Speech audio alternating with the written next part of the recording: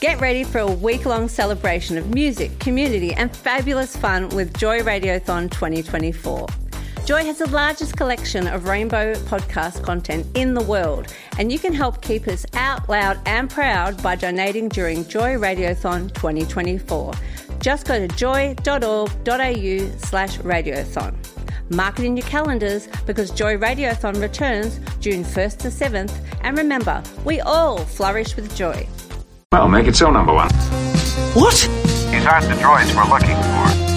In an insane world, it was the sanest choice. Silenzio Bruno! And my axe. Hey, fellas. Either one of you know where the Smithsonian is? I'm here to pick up a fossil. I'm sorry, Dave. I'm afraid I can't do that. Geeks Out on Joy 94.9. You're going to need a bigger boat. Now, it seems, Tamsin, that you and I are of two minds, pardon the pun, here of this next piece that we're going to review. It's called Severance. It's out now on Apple TV. Stars Adam Scott, John Turturro, Patricia Arquette, Christopher Walken, and so much more. Directed by Ben Stiller. I never heard of that guy before. Oh, who's he? Yeah, never heard of him. We're going to do a quick trailer for you right now. This is Severance. Hello, my name is Mark S., and I have, of my own free accord, elected to undergo the procedure known as severance.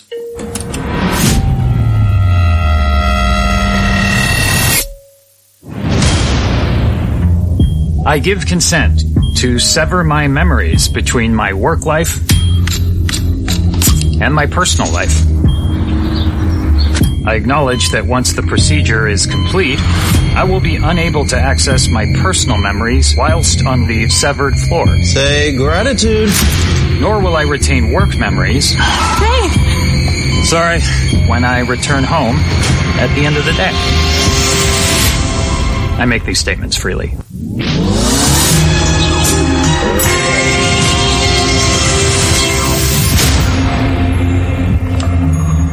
Do I know you? My name's Petey. I'm from work. So, we're friends? I'm your best friend. Nothing is what they say. I used to think it would take a monster to put someone in a place like that office. Especially if the person was himself. If you want to know what's going on down there, you'll find the beginning of a very long answer. What's happening?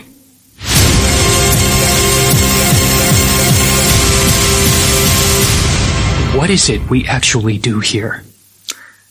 I'm personally really digging that. If you hadn't picked up what that's about, Mark leads a team of office workers whose memories have been surgically divided between their work and personal lives. When a mysterious colleague appears outside of work, it begins a journey to discover the truth about their job. Now, Tamsin, I think you're a bit more at home in an office environment than I am. Very much so. I've always been a bit creeped out in offices, and and my experiences are very much writ large with what we've seen here. You've got this idea. You hear terms like the work-life balance, and one that creeps me out particularly is corporate family, which I'm just like, anytime someone says that, I'm like, I know. My real family probably would give me some paid time off, like, you know, just if I'm having a hard time of it.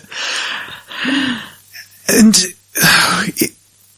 this is such a creepy idea as well. Oh, it is creepy beyond creepy. But at the same point, I'm like, it could be quite relieving, but watching this, it's not. But the amount of times people take work home, or they don't shut off when they go home and things like that. It's very intriguing to whether you'd want to do it or not. I think it's one of those things, it's a corporate solution to a personal problem can sometimes take a really horrifying turn. It is a great idea to be able to leave your work life at work, but part of the story being told here is the existential nightmare of your work self only existing at work. You've got these characters, they will go home at 5 p.m., close their eyes, and this identity will just open their eyes and suddenly it's 9 a.m. the next day. And then they'll go through a day and then they'll leave and then suddenly it's 9 a.m. the next day again. And that's the only world they'll ever know. They won't even ever see the sun. They won't know the outside world. They don't know the people who they're working for, or maybe their neighbors who they're supporting. They're stuck on this floor and they're of two minds But they get melon ball parties. They get melon... Come on! Why more do you want in life?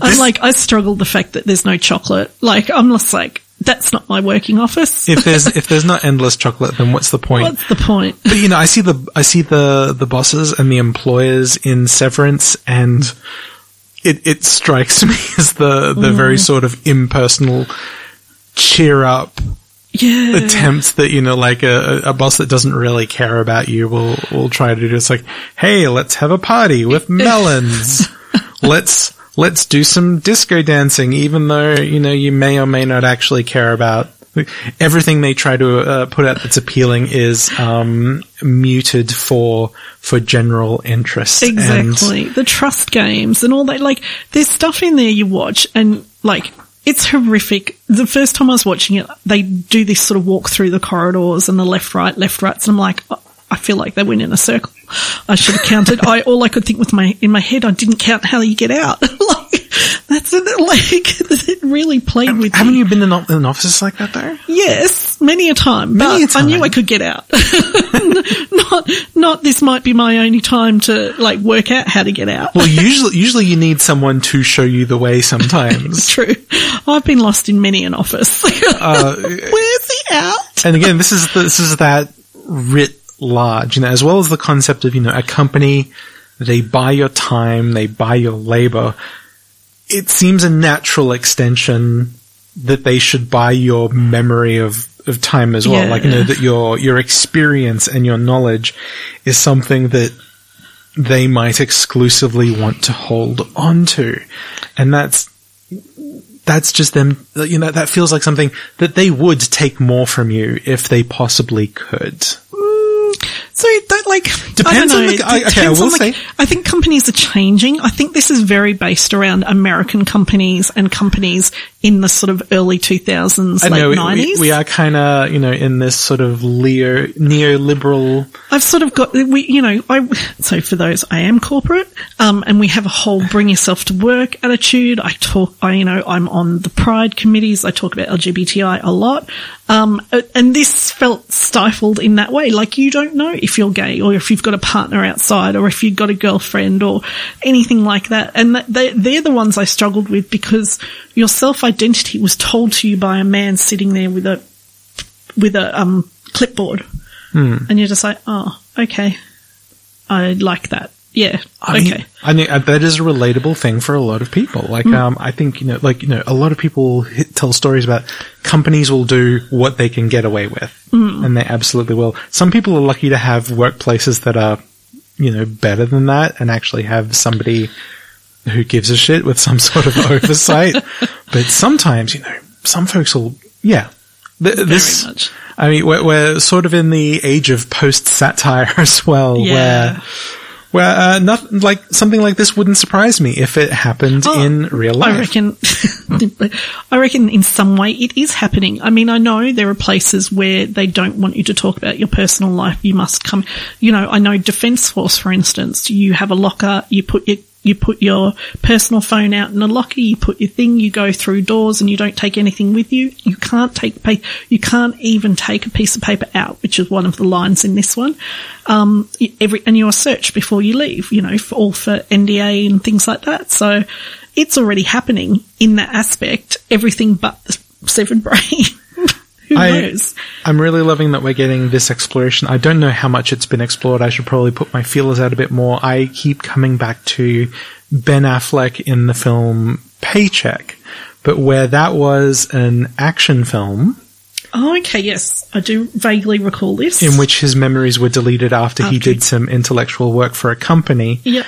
In this, we're given a dramatic exploration in long form. Yeah. splitting. The first 2 episodes are largely setting up the atmosphere of it. Tamsin, one thing that you and we always disagree on is on issues of pacing.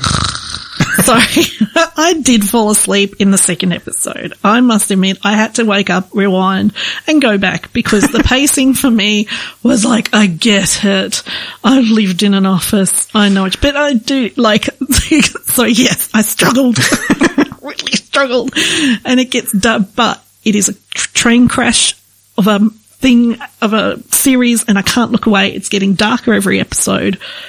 And I love the darkness. And it's getting weird too, because there's some weird. It's not just, I think the way you and I have talked about it right now is that it sounds like, a very clean cut sort of, like one new science, but there's also some other bizarre supernatural element in there. Yeah. And there's like, some people are severed and some people aren't, who are meant to be severed, which is stuffing me up a bit. So I'm a bit, come on, tell me some more.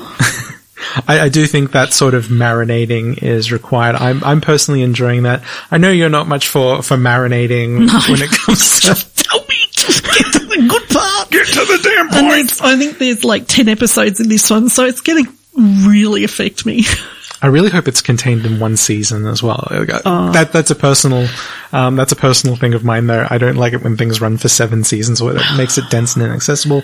Blah, blah, blah. That's a whole other tangent. I do want to talk about what I love so far, just in the first 2 episodes, is the soundtrack. Oh, it's brilliant. You've got this lovely, chilled, ambient music. It's reminiscent of the band Air. Oh, it is too. Very much. That's what it reminds me of. By a fellow by the name of Theodore Shapiro, who you might know, he did the soundtrack for The Devil Wears Prada. Yes. There's also a number of remixes of a Lupe Fiasco track, Daydreamin', which I'm really, really digging. And you just walk around for like an hour and dreaming in the flowers for a couple of hours. Yeah, that was stuck with me immediately after I walked away from it. And I don't know, like episode 3 is out now. Yes. And I'm actually keen to go home and watch it. So I watched it, so apologies. Yeah. It is, look, and I'm fascinated by where Ben Stiller's taking this. He is actually directing 6 of the episodes. He's done the first 3 and he's done the last 3 out of the 9 episodes. The middle 3 will be directed by Ophia McArdon, an Irish film director. She seems quite fascinating with some of what she's done and what she's worked with, so it'll be really interesting to see where she takes it. I guarantee you've butchered that pronunciation. I know. Because it's an Irish name. Sorry, yeah. Apologies to all my Irish friends. I really couldn't find something pronouncing it for me. So apologies in that. But yeah, with Ben Stiller, it doesn't remind me of anything I've seen him direct before, because of course he debuted his directing with Reality Bites, The Cable Guy and Zoolander. So yeah, I'm interested to see where it's going. So it's a compelling story. Tamsin and I agree. I'm personally enjoying the slower pace. You wish it would get to the damn point. Tell me what's happening. Either way, if Severance is something that watch it. If it appeals to you, episodes 1 to 3 are streaming now on Apple TV, with new episodes released each Friday. Folks, you've been listening to Geeks Out. This podcast was produced by Joy Media. You can support Joy's diverse sound and diverse community this June by donating to Joy Radiothon 2024. Go to joy.org.au/radiothon. And remember, we all flourish with joy.